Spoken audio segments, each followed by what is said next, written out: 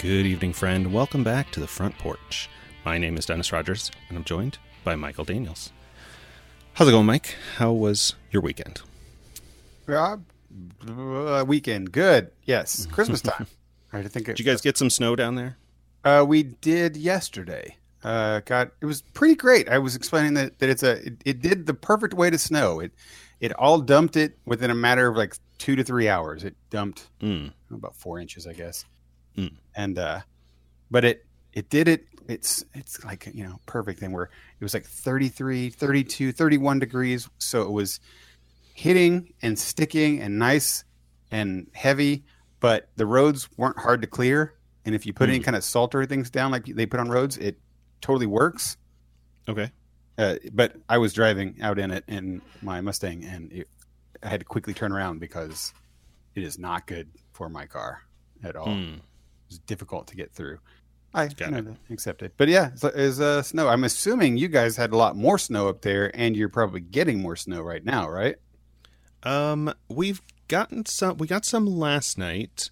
My Echo device tells me that it's 30 degrees, so we could be getting more, but there wasn't a lot. I mean, just enough to cover the ground, basically. Well, it's been raining here since 5 o'clock, so it's like...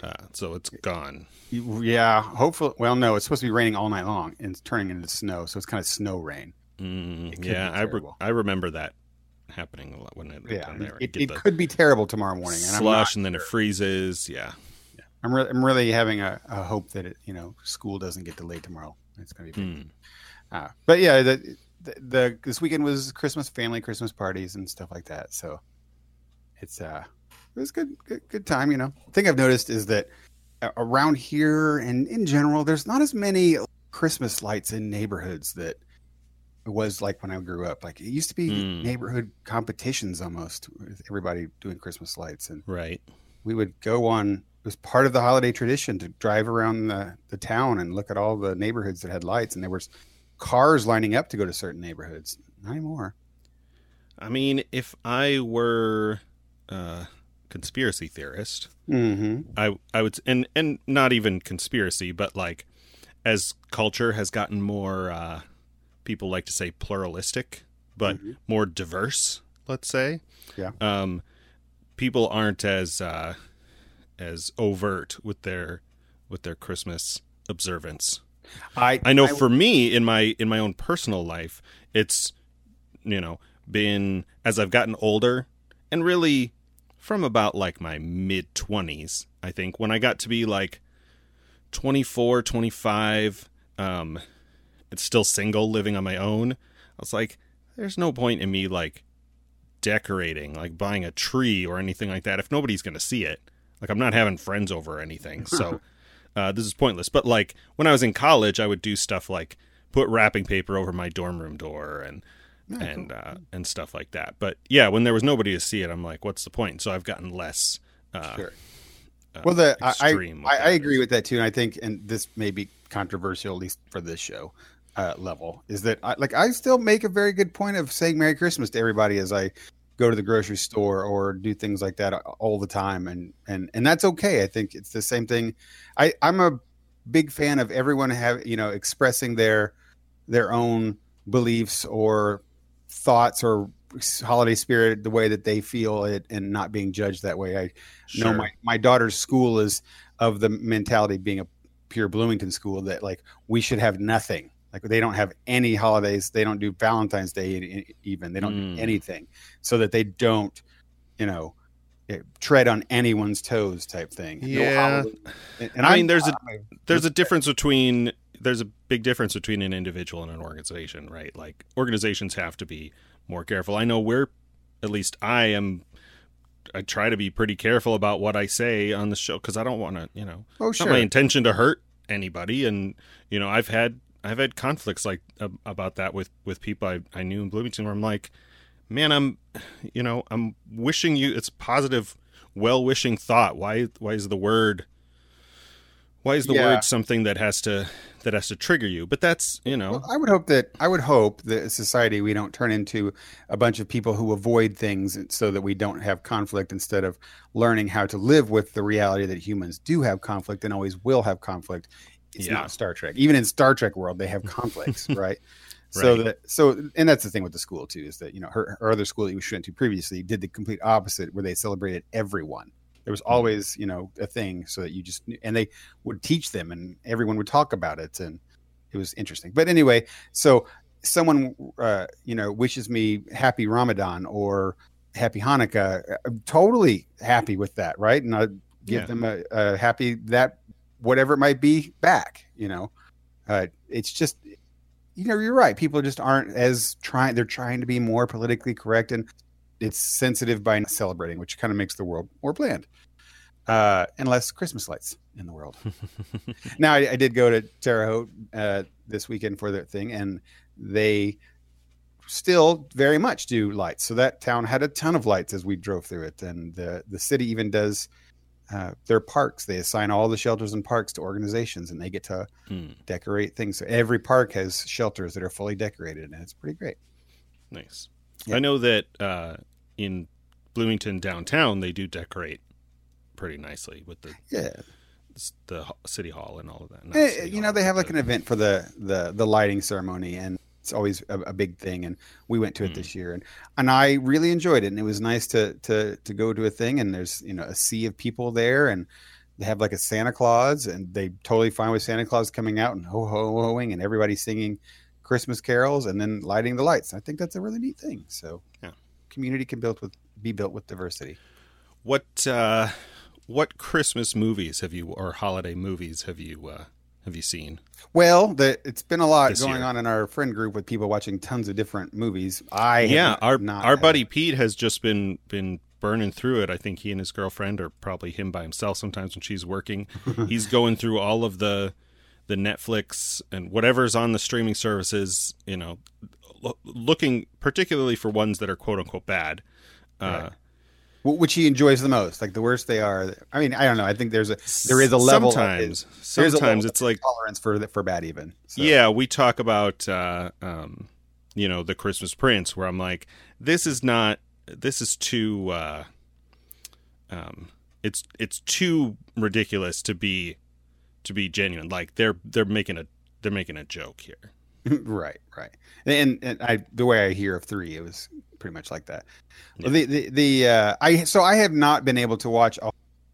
It is everyone. It's busy. The holidays are busy for everyone, but I think it's been kind of the same for me. And when I find little bits of time, I should indulge in the holiday spirit of stuff, and I have turned to things like watching Godzilla instead, which is, you know, clearly me.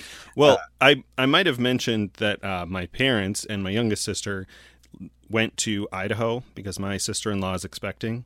They left yesterday, and so my mom has been watching all those movies earlier. Like, we have already seen, you know, she watches a bunch of the Hallmark stuff on her own, but, you know, we've seen Christmas Vacation and A Christmas Story and A Christmas Carol. We, as usual, picked the 1999 TV movie with Patrick Stewart. That is really the best.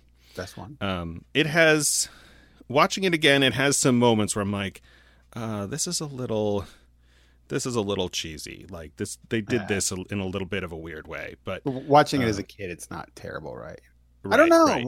Kids have different expectations these days. I've watched several things with Sydney, and she's just, her cartoons actually have storylines now, right? It's not like the way we grew up with things. So they watch a normal show on TV, and it has way better, you know, cinema CGI and, you know, cinematography than most movies we watched when we were growing up. So them watching some of these old shows, it looks way more cheesy, and they notice it too. And I'm like,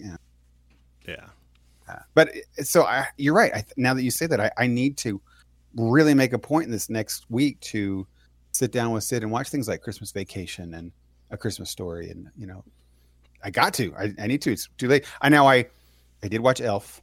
So there's that. I put that one on, and it's funny that's becoming a Christmas classic for most people. And yeah, that never was one for me. So I've seen it a couple times, but not to the level of the ones I mentioned. Or we normally watch It's a Wonderful Life, but that doesn't happen until Christmas Eve.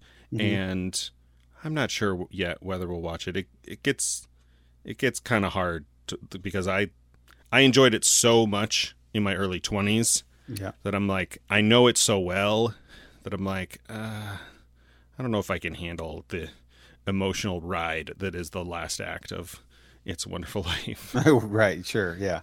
Well, that's one of my favorite ones. I also like the old what's the one with? Actually, I like the '90s one. Where Kris Kringle is in modern days and he has to prove and he goes in front of a court and Miracle on 34th Street. Do you mean Miracle on 34th Street? Yeah. I like the 90s version of that one, and I liked the old 60s version too. The classic one is on Disney Plus. Oh, nice. Yeah, they're both really good. I actually like them a whole lot. And maybe that's one I'll try to get her to watch this year because it's pretty good. The Elf is good because what's the main actor? What's his name? Will Ferrell. Will Ferrell. He is so hit or miss for me. It's so hit or miss. But in that movie, Jon Favreau directed it, by the way. He is always good. He is always happy. He is always in character.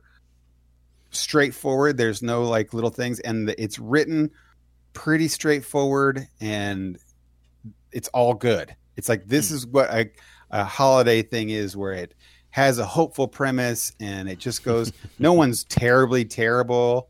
There's no killing puppies, and it goes into even better. So it fits. So anyway, I got to watch a couple of those. Speaking of Jon Favreau, are you caught up on Mandalorian? I believe so. Yes. It's funny. I know we talk about this a lot. I'm mixed on the season. I'm not mixed. I enjoy it. I'm enjoying it for sure. But it's not what I expected. It's not. If you go back and listen to our earlier comments of what we thought it was going to be and what it is, I don't think it's that. Yeah. So let's talk about episode 5 and the season in general. So I am going to hit the bell.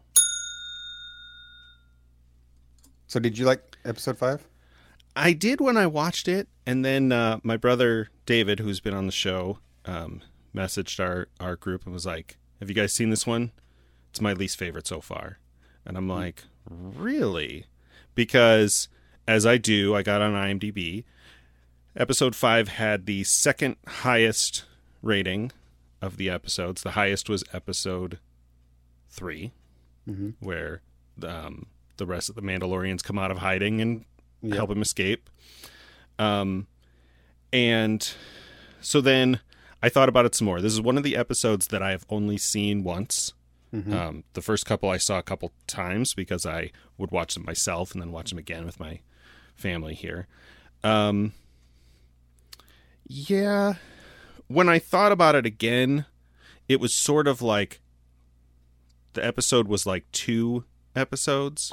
Like it started out as a heist or a train job and then turned into like a haunted house psychological thriller. Quickly at the end there, yeah. And that was kind of strange. I don't know. Is this the first time that we've had a real Twi'lek character? "Quote unquote" so. Real? Yeah, I think so. On the Mandalorian. I can't. Unless they might have in passing shown one somewhere, but I didn't. Right. Like I assume there were some in the like animated series or something. Yeah, maybe.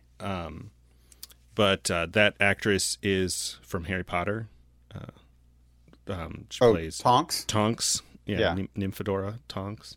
Yeah, she was interesting but annoying. I couldn't quite figure out what I thought about that character. Yeah, kind of one note like a Harley Quinn with no depth to the character. I mean, it's not a lot of time to develop anything, but like, I mean, some of the other characters we've seen, like Carl Weathers was in several episodes, but like we got a little bit more. Like even the shock trooper, like we got some, they had some scenes, and of course there was a big cast in this episode, so that's kind of hard to, hard to squeeze all that in the short runtime of this show. But Yeah, I don't know. I mean, I like that. I like that they're experimenting. That's a thing that we associate a lot with Netflix, but it's cool that they're doing it here, trying to figure out. I mean, I assume they'll get picked up for a second season. Oh, they already have. They are already filming it now. They'll have to. I think they'll have to settle that down. Yeah, forward. I think so. Totally think so too. I mean, you can do an anthology show, or a episodic show, but it's really hard to pull off long term unless it's fully anthology like Twilight Zone or maybe the Fargo series. Though the seasons are standalone, not the episodes themselves. Yeah, I need to look up and see who is writing and directing these. If it's the same people and I guess I can see that right here. It looks to be written by the first four are written by Jon Favreau, and then from then on out, the next 3, 4, 5, and 6 are written by just different people. Yeah. I take that back. It's number 5 and 6 are written by different people and directed by different people, and the directors are different people every time. Yeah. So that's something that I'm not sure. I mean, they probably want to get a hold on. I mean, it's really weird here because we all kind of know that their Star Wars feels aimless and that they're, at least since Disney's bought them, and that's kind of a big picture problem. And I think a lot of people are maybe putting that at Kathleen Kennedy's feet. But sure, it's just there's not a lot of things that are guiding this ship here. And while Jon Favreau seems to be kind of a guiding thing, it feels like his guiding for The Mandalorian is like, just have fun with this character in this world, which is fun. That's why don't want to knock this series, because each episode is fine in its own, but it's just like, I don't need any context for any of it really. So I realized we're talking about episode 6 when I keep saying episode 5. It's no longer the second highest. Episode 3 is a 9.2. This one's just an 8.7. It's tied with the first episode. Yeah, we didn't really talk about chapter 5 either, because I hadn't watched that. No, you hadn't seen it when we talked. What did you think of that one? I like 5 better than 6. Okay. And probably because it was a very small cast, just mainly 2 people. And everything that wasn't that small cast, or actually 3, because the third one was somebody I really love, which is Ming-Na Wen. Agent May. Yeah, Agent May, exactly. So, I mean, she was only in it for a short bit, which feels a little spoiled, but there could be something at the end there. But besides that, those 2 to 3 cast members, the rest of it was the first time that was super heavy Star Wars. Like, they landed in Mos Eisley's space station. It was real. It was real fan servicey, right? But it wasn't kind of overt about it. Like, they don't say, "Hey, we're going to Mos Eisley's on Tatooine, the wretched hive of scum and villainy." They didn't say that. What they said was like, "Oh, we got to land," and then in the background you hear the ship, manager guy say like, "You're cleared for Mos Eisley's Dock 4." You're like, "Oh, if you are a Star Wars fan, you know where they're at." Right. And then when you see the fire off shot where his ship's pulling in, that's the same shot that they show when Luke and Obi-Wan in the same position. I'm like, again, fan servicey. If you're a fan, you don't need to have it, but it was kind of cool. Right. They scan and see where you can know, oh, that's where Han and Chewie was. That's where Han shot Greedo. And the shot on the wall is still there and things like that. So, it's all cool, right? Like, that was kind of neat, So I enjoyed that one enough. I don't know. They showed a figure at the end, a mysterious figure. Maybe Boba Fett. Right. Some people are saying Boba Fett, which is kind of cool, but I don't know. So the last 2 are going to be, written by Jon Favreau. And the last one is directed by, I always get his name wrong, Taika Waititi. He's the guy that did. I think it's Taiko. Taiko. Waititi? It's Taika. Taika, yeah. Taika's probably closest. Right. He is the guy that directed Thor Ragnarok. I think he might have written it too, but I can't remember. So he's a big director in the Marvel stuff. But looks like Favreau is like, he wrote the beginning and he's going to write the ending for this season. So he's going to let the middle kind of float. So we'll see. I mean, it's. I will say that this chapter 6 felt like the closest to a Doctor Who episode. Yeah, it had strong Doctor Who vibes. Yeah, like the whole sets looked very cheesy. The robots looked very cheesy. Right. It was like I almost, when they showed those black floating things, I'm like, oh, they got Daleks on there. So, and then the characters, I can see why David would say this. Like the characters they didn't come in like Carl Weathers. He walks in and the Mandalorian walks in and he kind of meets this gruffy kind of bounty hunter guy in the corner and they have a conversation. In this episode, they're like, hey, here's your old girlfriend. Come and say 3 lines that describe your character in fully. Here over here is our muscle, and he is tougher than he looks. Growl, growl, growl. Look at you, pick you up, threaten you. It's like, and then here's the next guy. You're talking about Hellboy. Hellboy, yeah. I mean, it was so overt and blatant that the writer like some of the closest to being interesting was the Bill Burr character, but still was very clearly gonna betray him. Clearly, right? I mean, it just felt, yeah. The only thing that was seen on that one that was pretty good was when they're kind of threatening to take his mask off, and it was a little tense scene there. Yeah, now that thanks to episode 4, we know what a big deal that is. Right. Yeah. So I think it's, even if it goes on just how it is now, it'll be a fine season. I think that it would wrap up with, again, if they're just these kind of episodes, that with being like, oh, we got a good Star Wars television show that's nothing more or nothing less. Right. It's not trying to be ambitious. Right. right.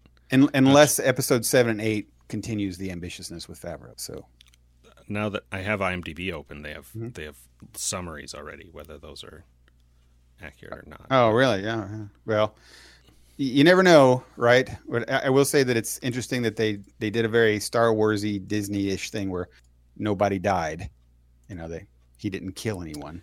Yeah, that was a little unexpected. But and that's something some people who are a little disappointed in what this is that he's not like a bad guy at all.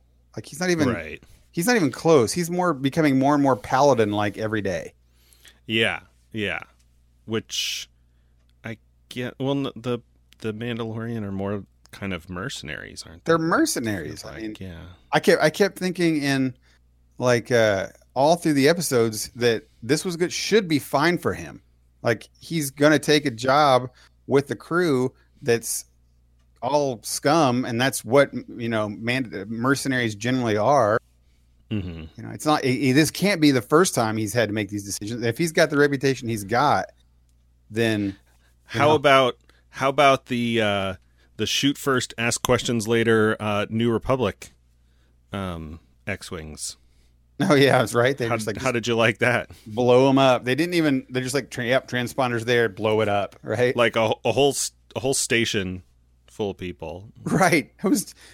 Although, I mean, I guess the rebels are known for blowing up stations. That's on brand. You know what? If this is a experimental way for Disney to say, hey, what happens if we give different writers and directors Star Wars? What would they do? Then maybe this is a good example of what they could expect, right? Sure.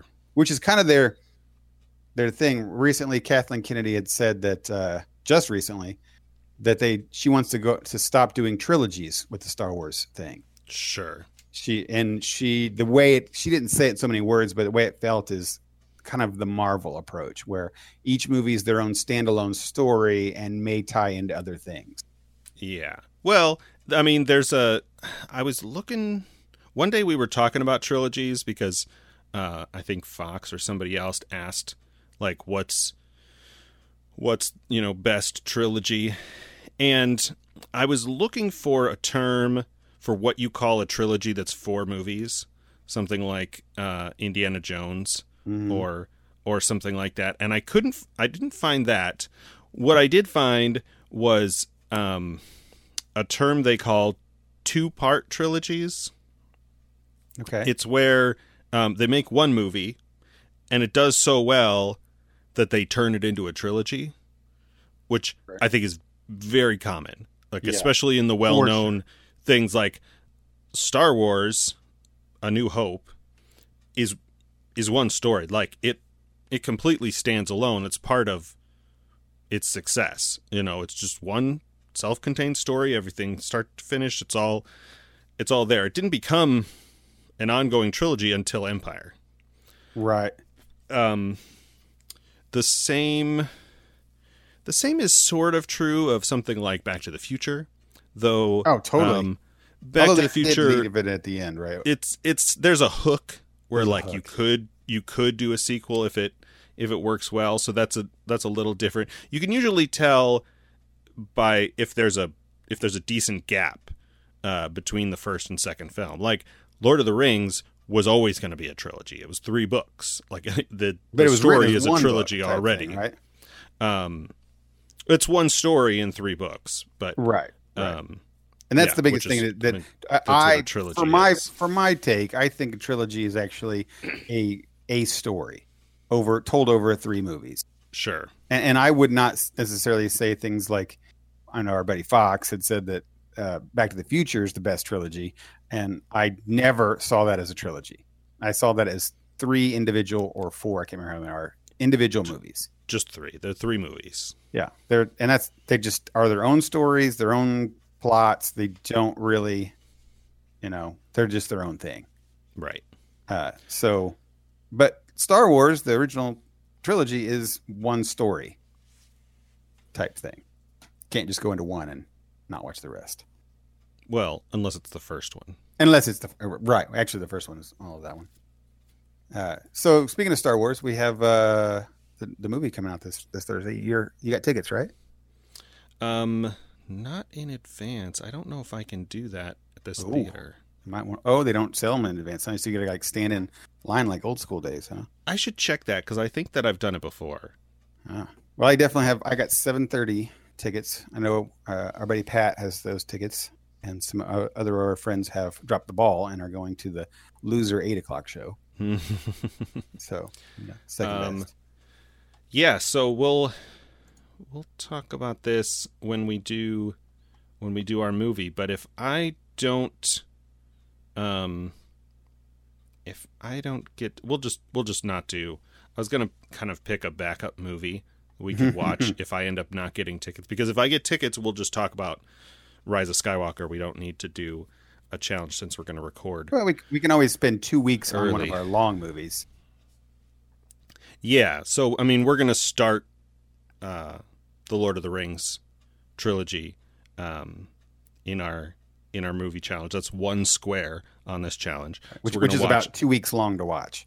Right. We're going to watch that over the holidays and then come back with that. So, well, this weekend, I am. It's interesting. I am happy for this next movie because I like Star Wars movies, and they are, another visit to one of my favorite places to go, Star Wars universe. Which is kind of the same way I feel about the Star Trek movies. It's like I get another chance to see a Star Trek ships or phasers, and then to beam people. It may be good or it may not be bad. Good. Star Wars. I gave it the worst insult I could give Episode 8, which was when it was over, I didn't really care to watch another Star Wars movie, which was the first time in history. And so here I am getting another Star Wars movie, and I'm like, well, okay, I didn't care for the last one, and it didn't leave me any real care for the characters or the story, and I don't really care, right? Like, I don't know what's going to happen to Rey, but I don't really care. Right? Yeah. I mean, do you really have like some high angst about what's going to go on with who? The bad guy? Like, do we really care? Right? I mean, yeah. I mean, I don't want to get into Last Jedi again, but in terms of ongoing story, I mean, so much of what was established or challenged was either undone or it's just not interesting to me. Like, I wonder what they're going to do with the Leia character now that Carrie Fisher is no longer with us.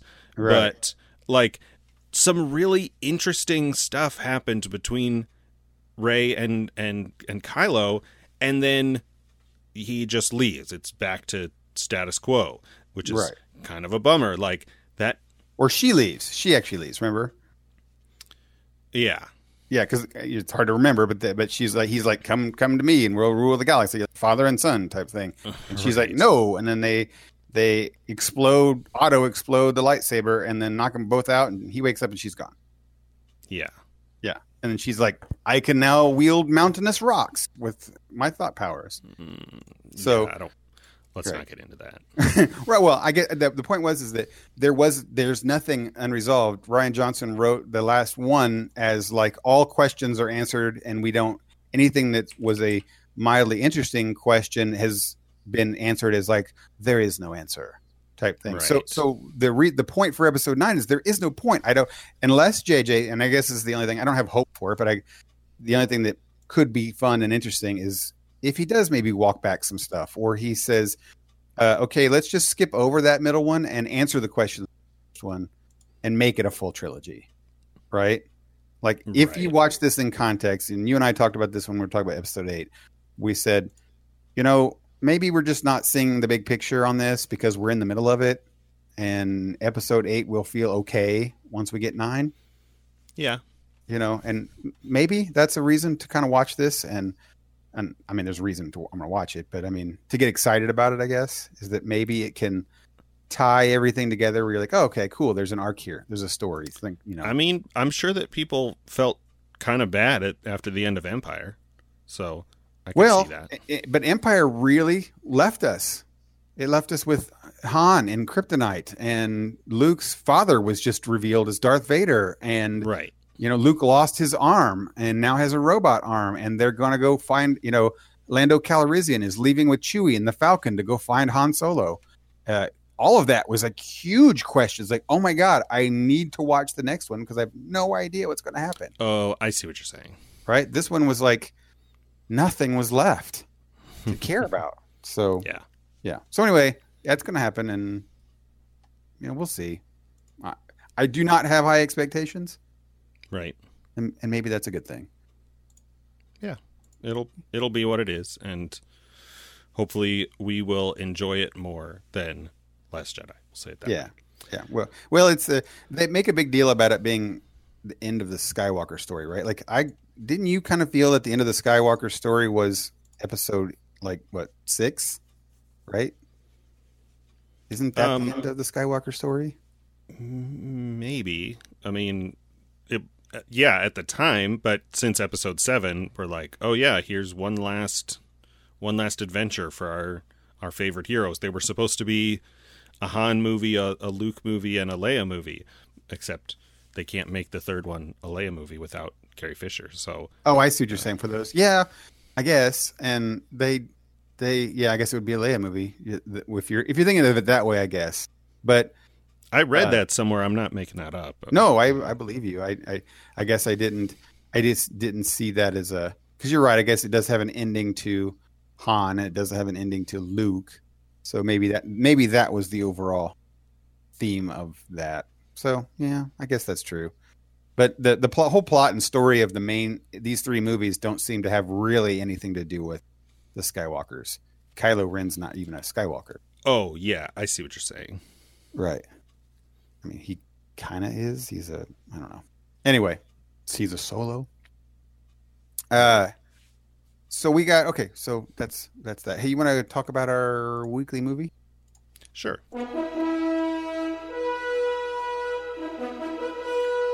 So this week we watched the French film from 2001, Amélie.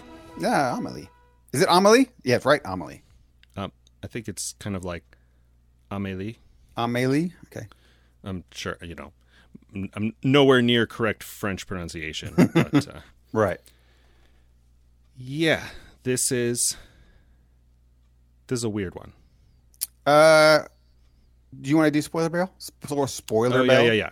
So we are going to talk about the 2001 film, Amélie, and we are going full spoilers on the ending and various twists and turns. Okay, so I got a question.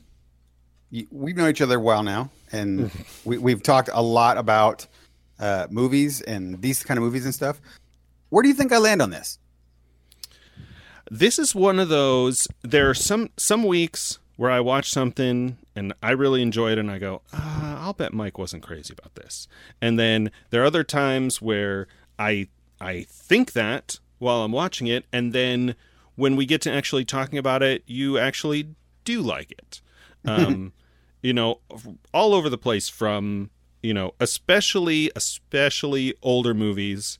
If it's something iconic from the 80s, like I'm pretty much guaranteed that it's a thing you're going to like, if it's that's right. Something Spielberg made, then it's going to be a good win, right? Yeah. And if it's not, the particularly the unexpected surprising ones are like Psycho versus Breakfast at Tiffany's, for example. So this one is none of those. Yeah, so this one, I think, full disclosure, I've seen this before years ago. Okay. And I had never seen this. This is my first go. I watched it at a time of day where somewhere like toward the end of the second act, I started to have a hard time, not staying awake, but just staying focused. Like, it's very... there's a lot of visual storytelling and then a lot of narration. Yeah. And so you really have to be paying attention, but there are a lot of things that are just, I'm going to say artsy for lack of a better word. So in that respect, if I had to guess, I don't think that you fully disliked it, but I think that I would be surprised if you fully liked it. Let me say it that way. Okay. Well, I fully liked it. I really did. I mean, I liked it a whole lot. It really, really sticks the landing. Yeah. I mean, it does. And it has this, like, what am I watching for the first, 30 minutes? and yeah. And I'm not sure what's happening here, and what is, and then all of a sudden, and the writer and director is very overt about it. Like they're letting you know that this is I'm gonna keep saying this word a lot in this review-ish, is quirky. That we are doing a quirky thing here, and I'm gonna load it up front that everything we're doing here is odd and different. Yeah, realize that. This is Jean-Pierre Jeunet. Okay. Probably butchering that. Sorry if we have French-speaking listeners. He has done a lot of these, but I remember seeing quite a few in the early mid 2000s. And honestly, I think I've only seen one other one where I was with a group of friends and we're like, yeah, let's watch this. I think maybe City of Lost Children. Which is, it's the classic thing where a director has a stable of actors that they like to use. So see the same people. Yeah. And so just to walk back my prediction a little bit, now that you say that, now that I think about the end of the movie again, almost everything about the ending is so positive. And cheerful. Like I love it. It takes you through, the film takes you through a lot of not necessarily dark, but kind of melancholy kind of settings and experiences and characters, and you're like, oh, there's this, and there's her mom died. Like, a lot of that is early, you know, her mom dies, and her relationship with her dad is, you know, freaking tragic. Yeah. And, you know, then he's on his own, but he's kind of checked out, and this and that, and, you know, all of this kind of stuff. But then it starts to wrap together all of these threads, all of these various stories. Like, I'm thinking about the garden gnome and the photo booth guy, and those stories start to get tied up, and then you get the final conclusion that this is it's a romance movie, it's a love story, but it's unlike anything, at least anything I know of. Right. I mean, it's definitely a romance story, and it's quirky romance. Mm-hmm. Again, I hate repeating the word quirky, but I mean, she is there. And that's kind of the point of a lot of this, that, you know, they find the two quirky people. And even though that's kind of, it is the point, but it's not the point. I actually think the point of the whole movie is that when they talk about her life kind of changing when she finds that box, and you know, everything changed. And that's actually a big turning point in the whole movie. I think the whole movie shifts at that point when she finds out that she does a good deed for somebody anonymously, and it is a good, positive thing for the world. Everything changes. She becomes this force for good, but not in a very overt movie style way. You would think that, well, I guess it kind of is movie style, but not where you're like, oh, I'm going to go out and start saving the planet and doing this and helping everyone. You know, she grabs a blind person and starts describing the world to him, and then just walks away. and the director does this shot where he like glows really brightly. And I all of it kind of came together through the whole thing. The writing was really nice. The acting was really great. And then the cinematography and directing was so good.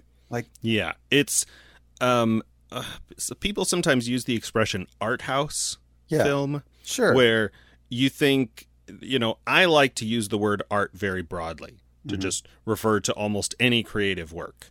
Sure. And movies are difficult because there are so many people involved, right? You've got the writer and the director. They're not always the same person. You've got the producer who, you know, has influence, and you've got the actors bringing their own thing depending on what lines they're given to say and what direction they're given by the director. But I think in the sense of like a piece coming together, a movie coming together with all of those pieces, the way, I mean, and so many of those elements in this, the acting, the writing, the cinematography are, I'm going to say unique, but at the very least unusual. But and because of that, it makes it a shared kind of thing, right? It makes it all unusual. Yeah, it's sort of you're doing this, and you're in, like, the audience, the viewer is almost always like a co-conspirator, or a, you know, like, you're able to sympathize to an extent with Amélie because of the things, you know, when she gets the two characters together in the cafe and they go in the bathroom and right, yeah, that, like, you see the, like, her awkward reaction because you were kind of uncomfortable watching it, and right.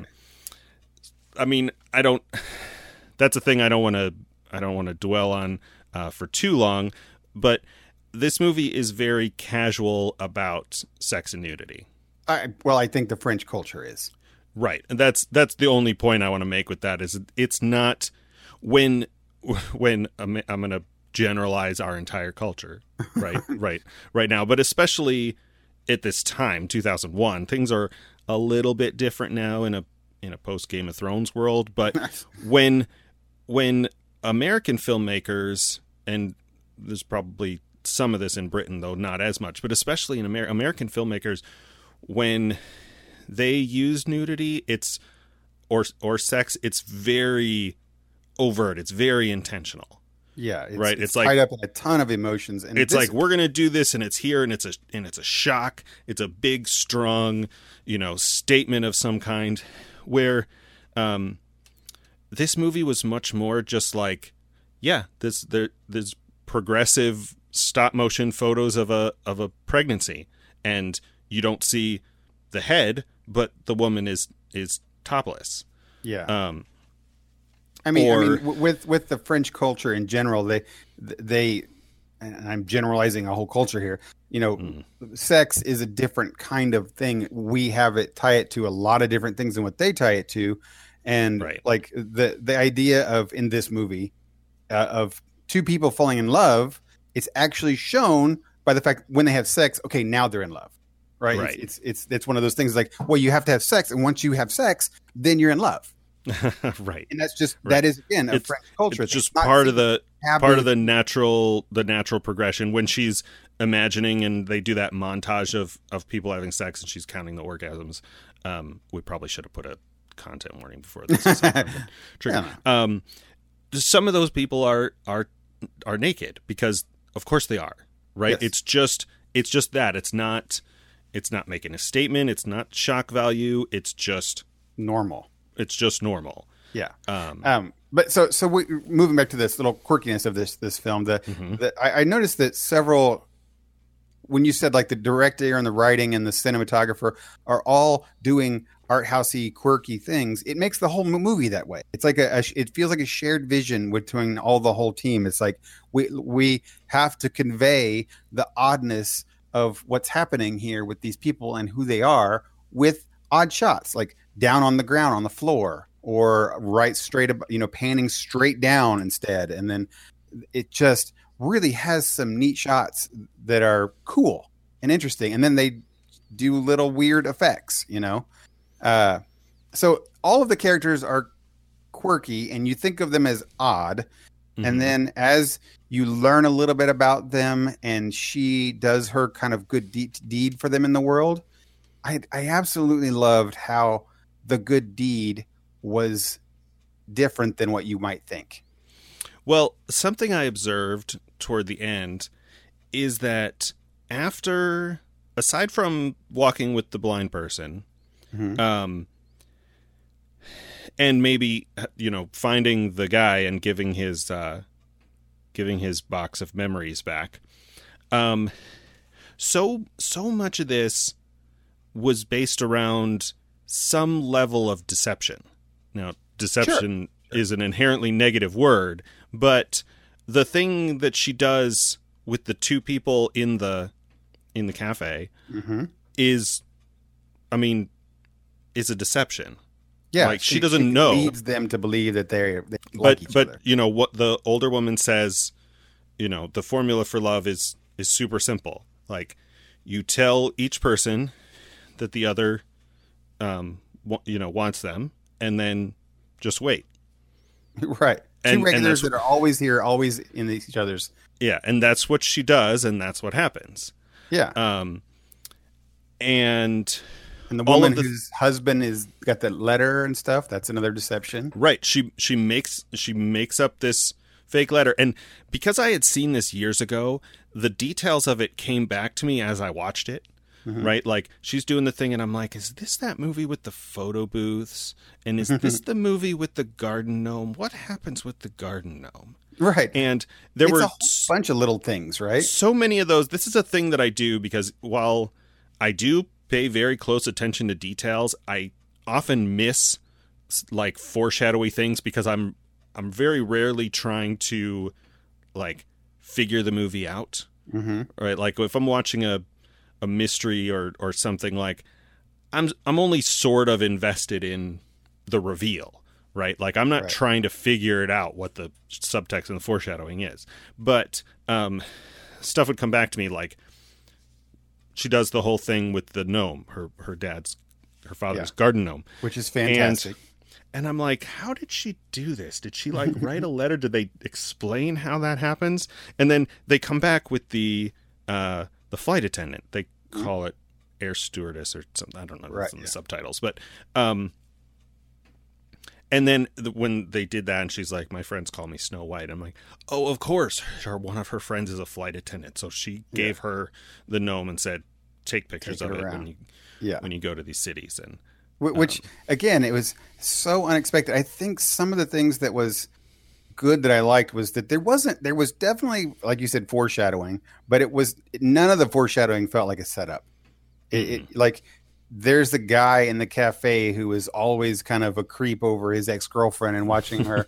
You wouldn't think that that's a setup to help him fall in love and the other girl to fall in love. And you wouldn't think that the setup of this weird guy who is taking pieces of pictures is a setup for a love interest, you know, or you don't think that, you know, when this woman tells about her husband, you know, leaving her for another woman, that's a setup so that Amélie can help her. Like, none of that feels like it's supposed to be a point of the show. Well, and something I observed at some point is that the love interest, Nino. Nino. I'm not going to try and pronounce his last name. Quincampoix. I just said I wasn't going to do that.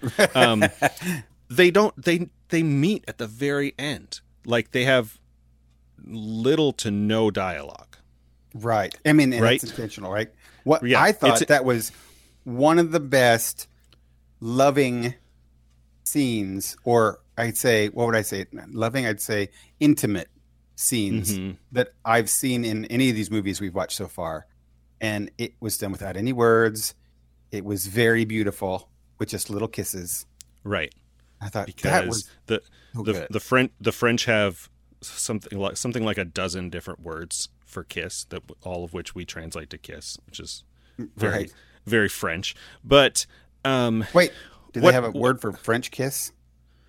I'm sure they do, and I'm sure it's not French kiss. It's like the difference between the like greeting kiss, the kiss on both cheeks that like some Europeans, French and Italian kind of cultures do, things like that. But part of that no dialogue point that I'm making is that they have something that you might call a shared interest, right? Because she chases him, she gets his book, and then she looks at it, and she has the same kind of, or maybe not same kind of, but she has a significant emotional reaction and fascination with this book.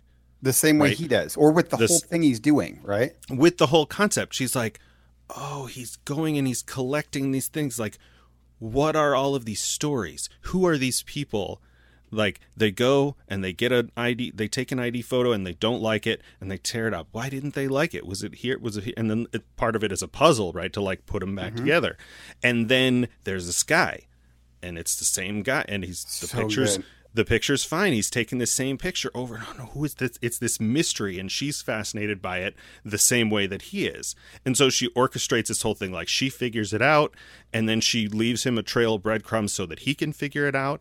And then it's like, oh, well, the mystery was kind of mundane, but it was still amazing, right? They both were like super elated at it.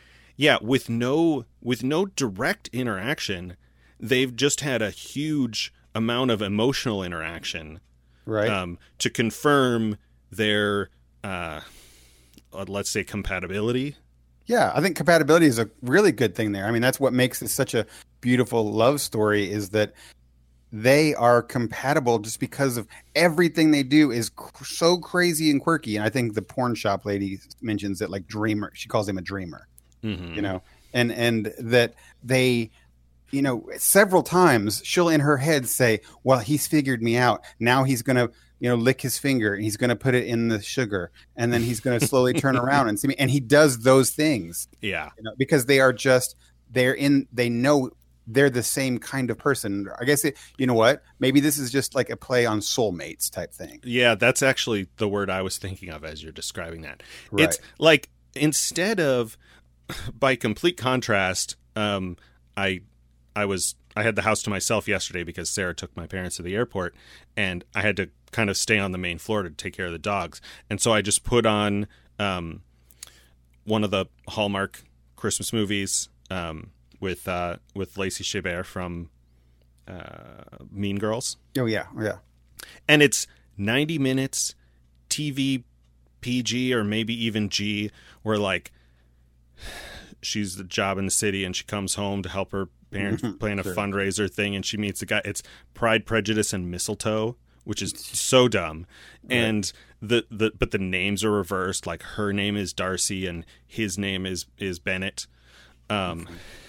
And they fall in, you know, they're like old high school friends, like debate team rivals, and they fall in love through a bunch of like cheesy dialogue, and he's a chef and all of this stuff. And it's just like, let's walk down this well-trod path of cliches, you know, and well understood dialogue. Like they keep finding themselves under mistletoe. That's the mistletoe part of it. Yeah. And they don't kiss until the third time in the third act. And it's like the complete opposite of this, where the things that make these two characters work and be, I'll just stick with soulmates, are so much subtler and so much deeper than any of those cliches. Yeah, it felt really good watching it. I mean, it's one of my criteria, I think, for a good movie for me, is that I have moments of feeling good.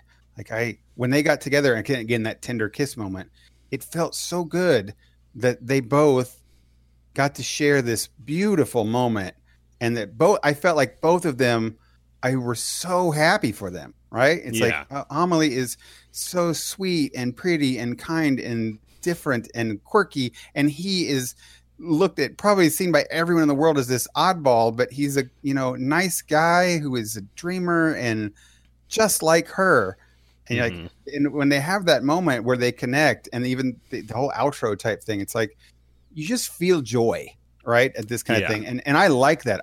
I like that I don't have to worry about, well, is her father a cocaine user, and was she beat, or was she left alone what is society's role? And I just didn't have to. It was just joy and happy. And on top of that, even if that conclusion doesn't quite do it for you, everything works out for everybody else, right? The kid, the quote unquote slow kid at the market is painting with the glass man, and he he's painting a different painting than the breakfast Renoir that he's painted 50 copies of. Right. Her dad is going to go travel. That's so good, right? The box of memories guy is reconnecting with his son and his grandson. Like everything's wrapped up in a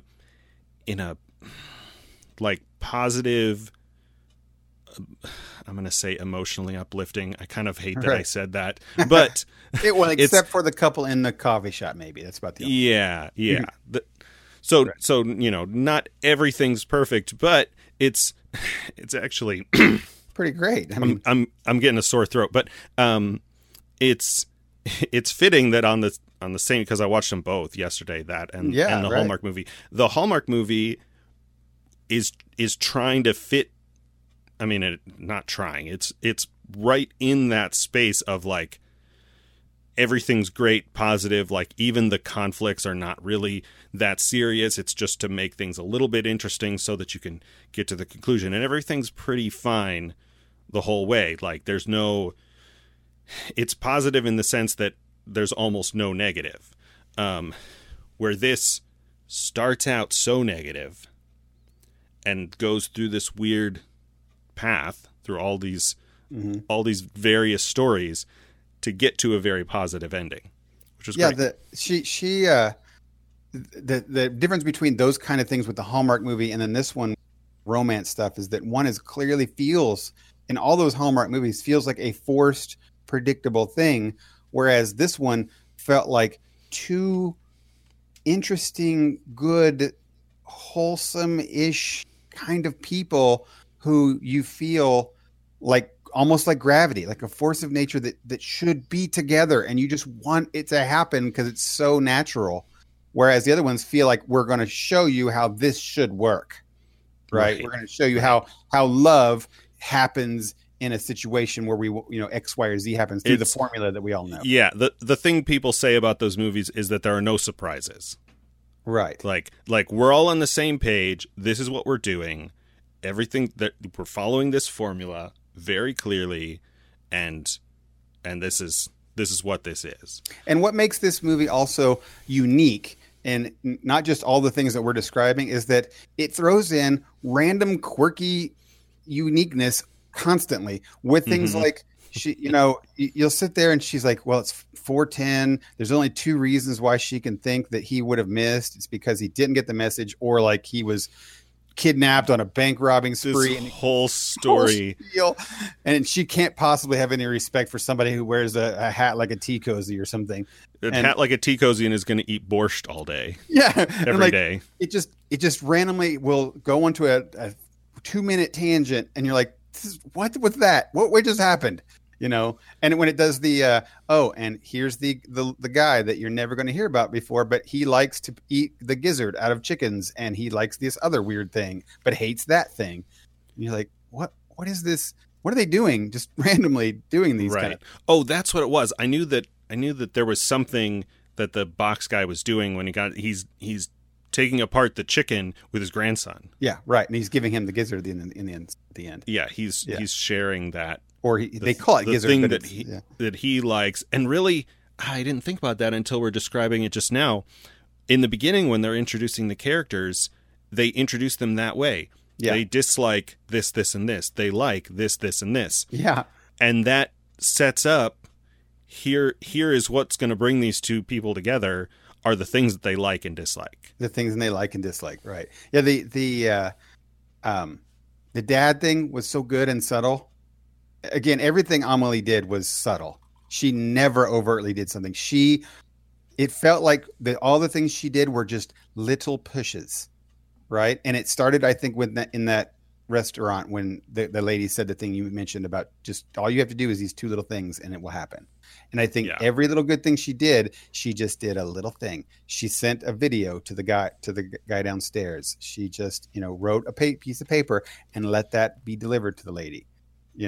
She just kind of nudged them a little bit, which is so good and unique. So, okay, I'm gushing about this movie, but there was just so much good in this. And this is, I think, one of the reasons why I'm so happy to be doing this movie bucket list thing, because I know there's several more movies that you haven't seen on this that I have seen, but there's these little things like this, City of God, some other stuff that I just had not seen before or may never would have seen. Yeah, like for this thing, like Mary and Max, things like that. That I just would not have watched. No, on my own. So let's go into final judgments. Right. I mean, for me, if you've not seen this, it's definitely worth seeing. Like, I don't think it's important in the way that we talk about films being significant, especially older films that were really influential, like Psycho or like Vertigo or Seven Samurai. This is just like the film, the catalog of film that is being made, that's being constantly added to. Hallmark puts out 2 or 3 Christmas romance movies a year.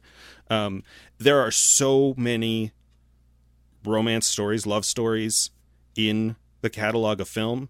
I've never seen one like this. I agree. I would put this as a thing that you should watch because it is a unique kind of thing. And this is the reason I enjoy movies. It really is. There's a lot of things you can say about special effects and Star Wars and Star Trek or whatever it might be. It's that when you go to a thing and you watch a film and it gives you an emotional feeling to what you're seeing is a good movie. And I didn't cry or I didn't, have like jump up in joy, but I had moments like, I think I know I had a smile at my face at the ending. when a certain scene that we talked about earlier in the spoiler section happened, I was visibly smiling, and I felt so good for some characters that something happened to. The scene. Oh, we're in post, so I don't want to. Yeah, but the scene with the box guy caught me off guard, because the rest of the stuff I sort of knew was going to happen. It was good, up feeling, but the box guy scene, it surprised me. I was like, oh yes, awesome. Oh, and I won't spoil this because we're not in spoiler, but the scene with the bad vegetable stand guy, all those scenes, her awesome. Pranking him, yes, was so good. Really, like some subtle and some not so subtle ways, like switching his doorknob around. That was fantastic, because I didn't know what happened there, and when he tries to keep opening that doorknob, and I'm like, oh, I get it now. That was fantastic, right? That's like if you've ever experienced. I mean, it's like it's like some of the Jim and Dwight stuff in The Office, where like he adds nickels to his phone handset a little bit every day, and then suddenly takes them all out and he hits himself in the head with it because it's suddenly so much lighter. And that kind of stuff where it the light bulbs. She takes the light bulbs and makes a different wattage in the house, or just puts like old ones that are kind of dying because they're it's still incandescent lights. Or it's like when. I think we've all experienced that. Like, I live in a house with people, so none of that surprises me. But this guy is living alone, and like there's one bathroom in the house that I always use, and the door is never closed unless there's somebody in there. And I went up there one time. I maybe had my phone in my hand or something, and I like walked right into that door because I pushed my arm like I'm going to go through, and the door was closed. Nobody was in there. Like, what's going on? It's just that kind of feeling, it was great. When he, I don't think it's a spoiler, but when he plugs the lamp light in and he squeals when that thing happens, like I think I had a moment of joy laughter real quick of like, yeah, that was great. Nice. Yeah, I honestly, I am happy to say that I would probably include this in my 100 list, like a new movie that I've not seen, and I would put this on this one happily and say, yeah, I would recommend this to anybody to watch for multiple reasons. Mm-hmm. And you're right, it doesn't do anything like for the history of film, or it's not like a Notebook, which people would put as the best romance things, but right. I think that it deserves to be watched and deserves me to tell somebody else that you should watch this. It's worth your time the whole time. There are a lot of movies and many we've seen that are, artistic, let's say masterworks, masterpieces. Mm-hmm. Like all of the pieces come together and are done. All the parts of what make a movie are done excellently. There are a lot of those that are just to a common film goer, a fan versus critic on that spectrum that we say all the time. There are a lot of them that lean way too hard into the critic side, so that a normal fan going to see them, you're like, what is this? Right. Or either that, or they're just like, the ending is too dark, or too, somewhere between realistic and depressing. It feels art house for art house sake, right? Or that too. I think that when I look at these kind of art house things, I could say, go watch Amélie and see art house type. Well, I'm using that a broad term. Art house done really well, where it's not the main thing, but it's an important part of the whole thing. And then go watch Little Miss Sunshine, which it feels like that the art house stuff is the point of the thing. I see. Yeah. Right. And like, well, I'm not saying that Little Miss Sunshine is bad, but it's clearly doing the things to do the things. Right. You could do it other ways without that, and it wouldn't be that even a movie. But this one, you can't take the art house out of it. It's important. No, like it's telling a subtle, fairly complex story. Which yeah. So awesome. Now we're gonna move into next 2 weeks with a difficult thing, because I don't know how we're even going to review this from an objective standpoint between the two of us. Yeah, That's hard. Lord of the Rings trilogy is what we're watching. It's been a long time since I've sat down and watched this. Mm-hmm. I watched it a lot. As you said, we're talking about Peter Jackson's Lord of the Rings trilogy. I saw these all in the theater. My dad bought the DVD extended edition box sets. We watched a bunch of the making of, features. They had multiple commentary tracks. Our favorite was always the one with the actors, because they would tell funny stories or make jokes about Hidalgo whenever Viggo Mortensen was on the screen. Right. It's great. And I mean, probably some of the most interesting or thoughtful things we'll have to say is whether different aspects of it hold up, because it is a series that's almost 20 years old now. Yeah, I think that's one thing I'm going to try to keep an eye on when watching this one is that, I may see, Sydney's going to be out of town, so I don't know if I'll be able to do it, but try to watch some of this with Sydney. Don't know if it's possible, but to be able to see if it's a thing that can be watched still. I think it can be, but I don't know. It has been a while. This show or series has been up there along with Star Wars as movies or shows that I would put on at night to go to sleep and have on all the time. Right. So it's just always on, and words and quotes are ingrained in my mental head. So it's not going to be anything new. I'm going to sit down and actually watch like at least a whole movie at a time and not try to do anything else while watching them, because I want to see if the emotional things are still there. Right. I know when I actually watched A New Hope this last week, and I was definitely firing off the one-liners. I was still saying, TK427, why aren't you at your post? And just these things, I kind of have a bit of an emotional thing too. I love when Han Solo says, he's talking to the people. How was your day? Everything's fine down here. Everything's fine down here. How are you? Yeah, I catch stuff like that and then go back in our Klingons and Dragons session. I'm like, oh, that's what they're quoting. That's not from Galaxy Quest. It's from this. Though the reverse will happen. Like, you guys were doing something and you're like, are we going to be able to just take the shuttle out of this space station? And I'm like, well, maybe if the old man gets that tractor beam out of commission. Right. It's so good. Yeah. And that's the thing. Like, I hear those things, like that old man gets a tractor beam out of commission. And I kind of still have an emotional reaction that, like, I like that. I still feel that way. And when I'm going to watch this one in the next couple weeks, I want to see if there's a couple of those. I'm a little worried, I'll admit, that the Frodo and the Rings thing may be a little difficult because I think the first time I watched it through, or even more, Frodo's journey was such a heavy one that it's I wonder if watching it now several years later that it'll still have that emotional resonance, or I'll just see the guy making weird faces. Right. So we'll see. And Samwise, if Samwise was definitely, when I watched it the first time, was a hero, one of the biggest heroes to me, and one of my most favorite characters throughout where he ended and where he began and all the whole thing. Oh yeah. It'll be interesting if I can get that same emotional feeling with him. So I'm looking forward to it now that we're talking about it, but it's going to be weird for us to objectively. Okay. We also need to establish now, before we begin, which version. Oh crap, man. They're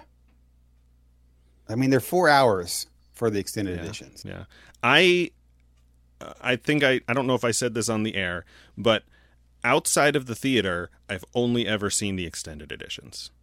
Okay. This was, I came by my geek nerd tendencies from my dad. Mm-hmm. I got other things from mom, like my ability to sew and some of those things. But, Dad watched classic Doctor Who when we were kids. Yeah. And he read Lord of the Rings. And so when we got to this, it was still, as I've said before, I was about 20 when these came out. And so I was still very much in that arrogant college age phase of the original is best, the source material is holy, and whether or not you live, it's, if you didn't this, not really understanding that, mediums are different. Like the story you tell in a movie is of necessity different from the story that you tell in a book because you have a visual medium. You don't have to explain everything with words. Yeah. And so anyway, that just led into my, like, this is the real version, and the theatrical version is the one they had to trim down to fit in the theater because they couldn't put a 4-hour movie in the theater. Oh, see, I agree with that. I'm like 90% agree. With this one, I necessarily wouldn't agree with that because the movies are very long and they didn't have that kind of... When I watched the 3.5 hour movie of Return of the King, it was a long movie. It felt like that they didn't leave anything on the cutting floor, which they absolutely did. Another hour or whatever it was, but it felt like they let these people tell the whole story of whatever they wanted to tell. I mean, I knew that wasn't the truth because I'd read the books, but still, I didn't feel that they were constrained by it being a movie. And honestly, and I think you may disagree with this, I think that the theatrical release is the movie. I think that's the one that is most succinctly tells the story that they wanted to show.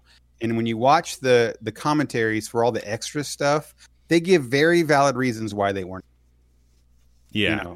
I know that people have done breakdowns of like, here are all the things that are different. Well, I've seen a couple. One is all the changes from the book, which ones are good and which ones are bad, because coming from a perspective of what makes a good movie, what makes a good story in movie form, not just, they cut this and that's a sin kind of attitude. But which changes are good, which changes are bad, because not all the changes are bad. And then also, what they cut from the extended editions to make the theatrical release, and which of that stuff was fine being cut and which of it really does help give more of this story, different context, different whatever. Yeah, I really enjoyed a lot of the extras when they would have Peter Jackson's wife, who was the screenwriter on this one, they'd show her on set, or they'd show her talking about the script or the stuff. I really enjoyed listening to her talk about things because she would have such good insights and was intimately in love with the story and the books and everything. Saw it as like it felt like she was a historian of it, but she was trying to get this on a movie form, in a real movie form. And she's like, well, we have to do it this way. And this is the best way to do that with this visual thing. And they would say this instead of that. And like, I loved that. I know it feels like we're talking about the movie, but I absolutely loved that was a thing she did and that they did when they were on set. And they would come back and she talked to other historians like Christopher Lee, who was a huge, massive one of the biggest fans in the cast. So they would have those conversations, and then they would rewrite script parts and do things. I'm like, it's great. So anyway, I like the theatrical release because that is actually what they wanted you to see. I mean, Peter Jackson never said, "This is my cut." Really, you know what I mean? This is my cut. The theater one I'm showing you is my movie. I took the other things out because they did not work in the context of the movie. Now, as fans of Tolkien and the books, we love those things. Frodo seeing the elves. But does that matter? No. When he sees the elves in the Shire type thing. Right. And it just kind of clutters up what's happening. Yeah. You know what I mean? All right. So what do you... So I do suggest the theatrical ones, but I will watch the extended one because if you feel that's the more complete version, because I do. It's hard to say, like, in sense of like having something interesting to talk about on the show. It could be true. It could be interesting to see the addition, the edit that I've not seen in almost 20 years. Right. But if I watch it with any of my family, which we're still trying to pin down Christmas plans, I'm probably going to catch a little heat if we try to watch the. But that's also, funny. I like that. They'll be like, "What are we watching this? This whatever version, not the real one." That's something that I heard about movies and a lot of directors say is that they really did not like the term. Directors don't like the term director's cut because that is their cut. They're like, the director's cut is what you get there. We made a movie and then we go in the editing room and say, nothing gets on the floor without them saying it, and they always have, we wish we could have fit this in. We wish this would have happened, but it would have made the movie less. Yeah, because they get, that's the whole idea with deleted scenes. Like sometimes there are things that don't work with audiences. Sometimes they have to get it to a certain length. That's more common in television than film, but still in film, like if you go significantly over, the 120-minute mark, you better have a good reason. Yeah. And of course, even the theatrical versions of these movies are quite long. Yeah. Yeah, they really are. And I know I've seen, I'm trying to think of one that I maybe some stupid thing like Predator or something like that, where the director was, I remember on the thing was like, yeah, no, I love this scene and this really explains a backstory that we don't get to talk about in the movie, but it doesn't matter. Like when I took it out, I realized that it didn't affect the story at all, the movie at all, right? You got everything you needed to know by an offhanded reference from another character when he said it earlier. And you're like, oh yeah, I mean, that makes sense. I really enjoyed this extra exposition about the cousin and the whatever, but it's not important, right? The important thing is that the ring wraiths are after Frodo. Right. All right, we'll try the theatrical releases just for the sense of like the concept of a bucket list, and like if somebody's never seen it, and if they've never seen it, they're probably not already a Tolkien fan.